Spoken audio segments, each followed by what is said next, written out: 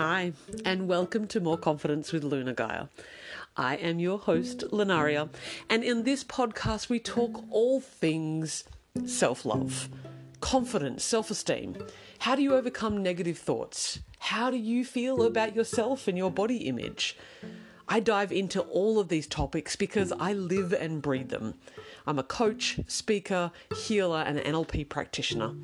And here at More Confidence with Luna Gaia, I am passionate about delivering as much possible information that I can to you to help you to come back into wholeness and remember that you are love. I hope that you enjoy this show and get so much value out of it. If you do, please feel welcome to share the love with somebody else. Leave me a comment, leave me a rating, and you can follow me on any of the social medias. I'm on practically all of them. Let's get stuck into today's episode.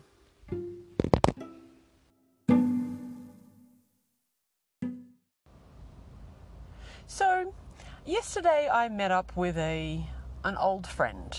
A friend that I've known since I was probably, 15, 16. So a good 20 odd years. And I've travelled the world with this specific friend.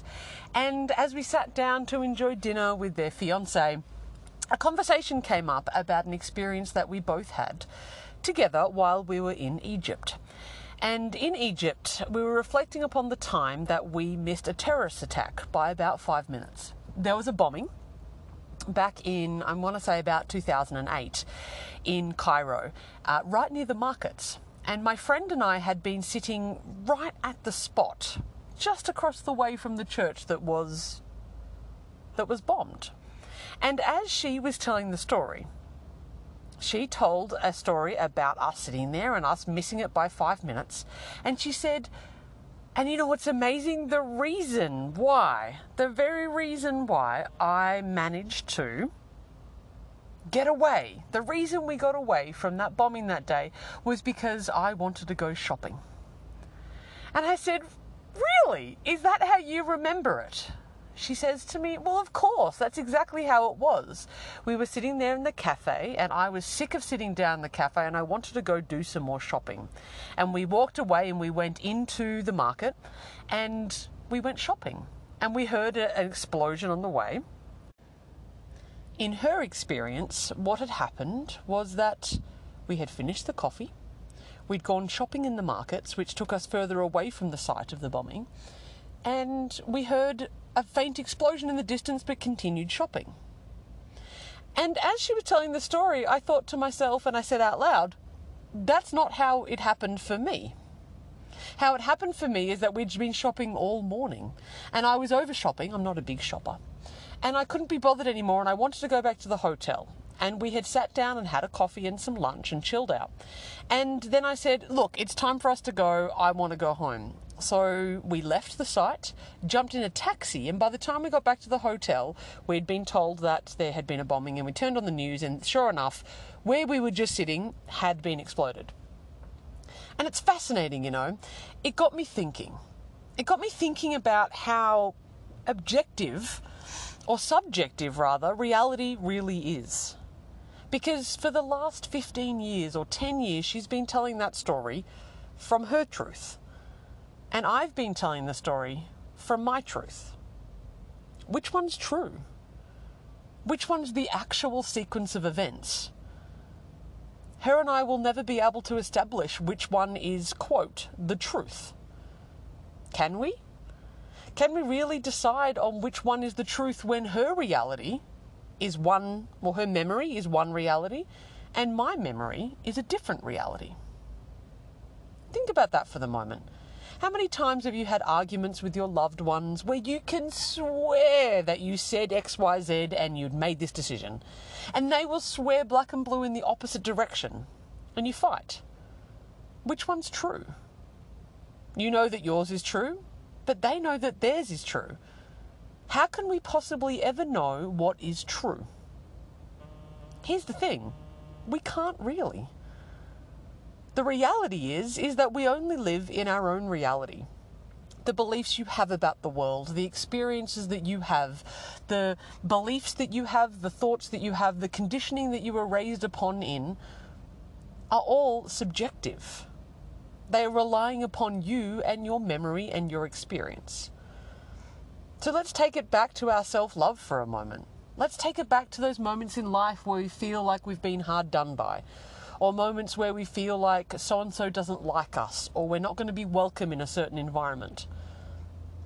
Is it our imagination? Did that really happen?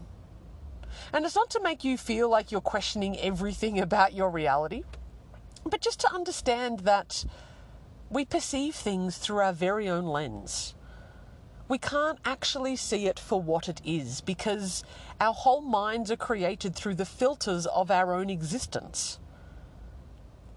And now this might be sounding a bit far out there or a bit woo-woo, but when we look at it from a neurological point of view, when we are young, we are a blank slate. We come into the world and we are kind of just an eating, pooping and sleeping kind of blob.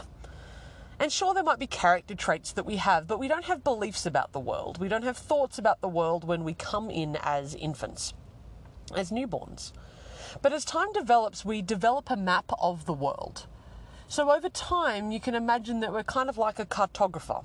We're out in a new land and we're building a map.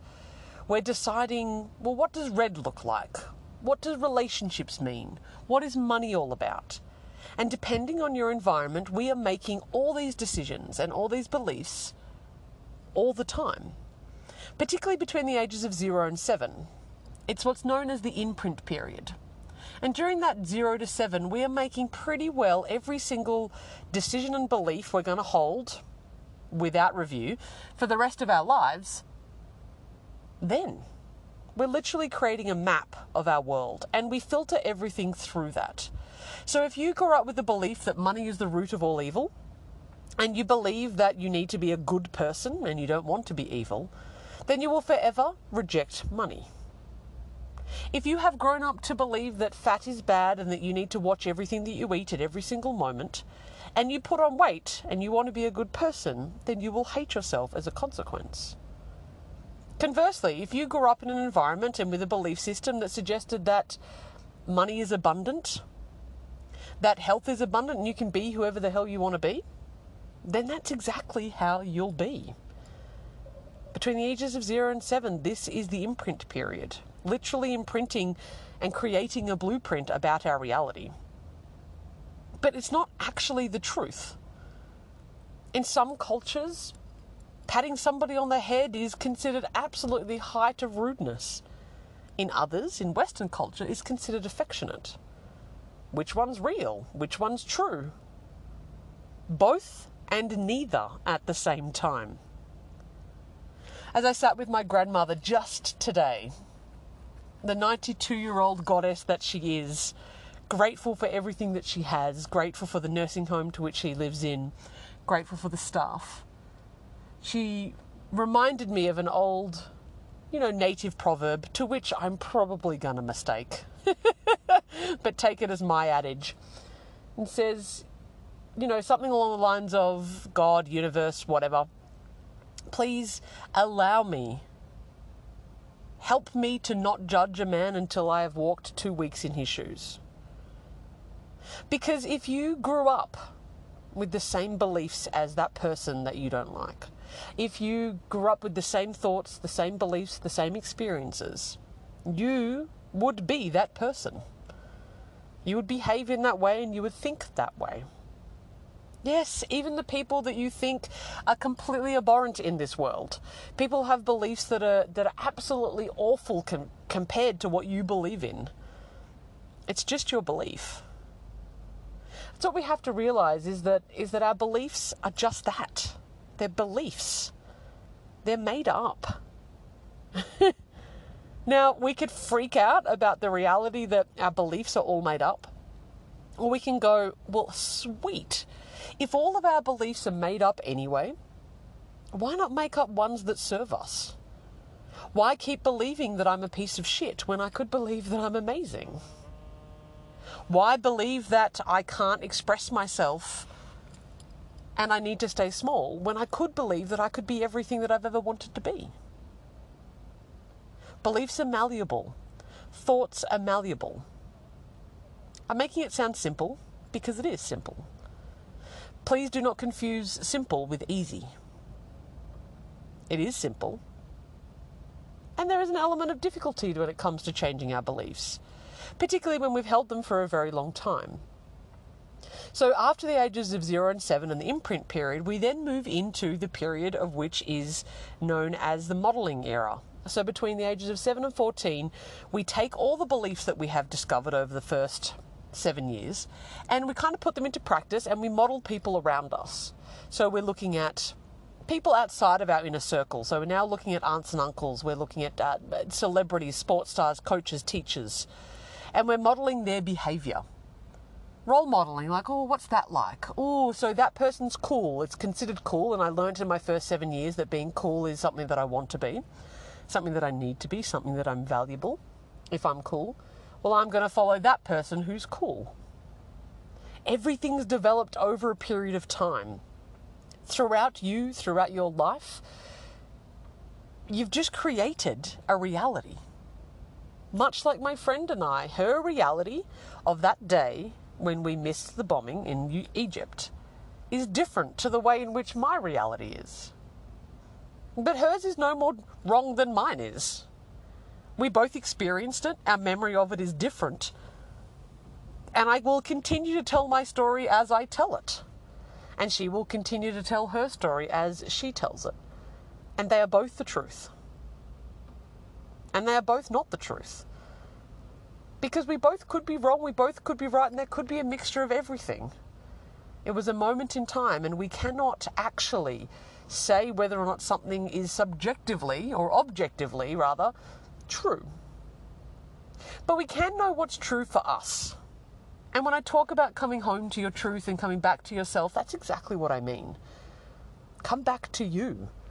Come back to what's true in your heart, below the thoughts, below the beliefs, or beyond it.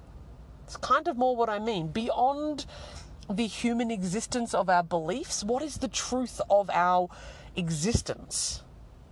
For me, and what I believe to be true for everybody else, again, it's just my belief, is that we are love.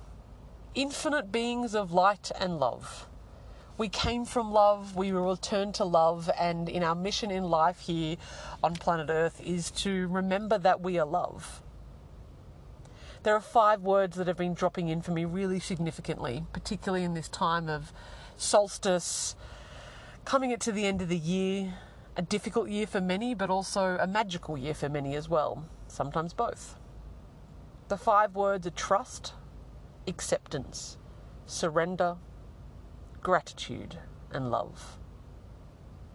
If I can live my life in trust that everything's happening for me, if I can accept whatever comes my way, if I can surrender without having to know a plan or figure everything out, if I can be grateful for everything that I have, if I've liked it or not, then I can return to love, to which I am. And when fear comes in and my ego takes control and my old beliefs want to take over me, I can trust, I can accept them, I can surrender the ones that I no longer need, surrender to a higher power which I believe in, have so much gratitude for what I have, and I'm love. This is my Christmas wish for you. It's kind of my everyday wish, but, why not be convenient and use Christmas, huh? I wish this for you. I wish you a happy holiday season, irrelevant of the situation for you. Find peace, find love, find gratitude. If it's good, if it's bad, if you like it, if you don't, whatever the circumstances happen to be, may it be something that allows you to reflect upon how fortunate you are. And how the beliefs that you have about life and the world and how it should or shouldn't be are made up. Maybe this year the gift that you give yourself is having a look at what beliefs no longer serve you and seeing if you can implement some new ones. Big love to you, my gorgeous people. All the best. Happy self-loving. Well, that's it for today's episode. Thank you for joining me on this journey. Again, if you like this episode, please share the love with someone that you love. Maybe it's this episode in and of itself, maybe you follow me on social media, or maybe you just live and breathe this message, because that's the most important thing. Be kind to yourself, honour yourself, and I wish you so much self-love. Love, Luna.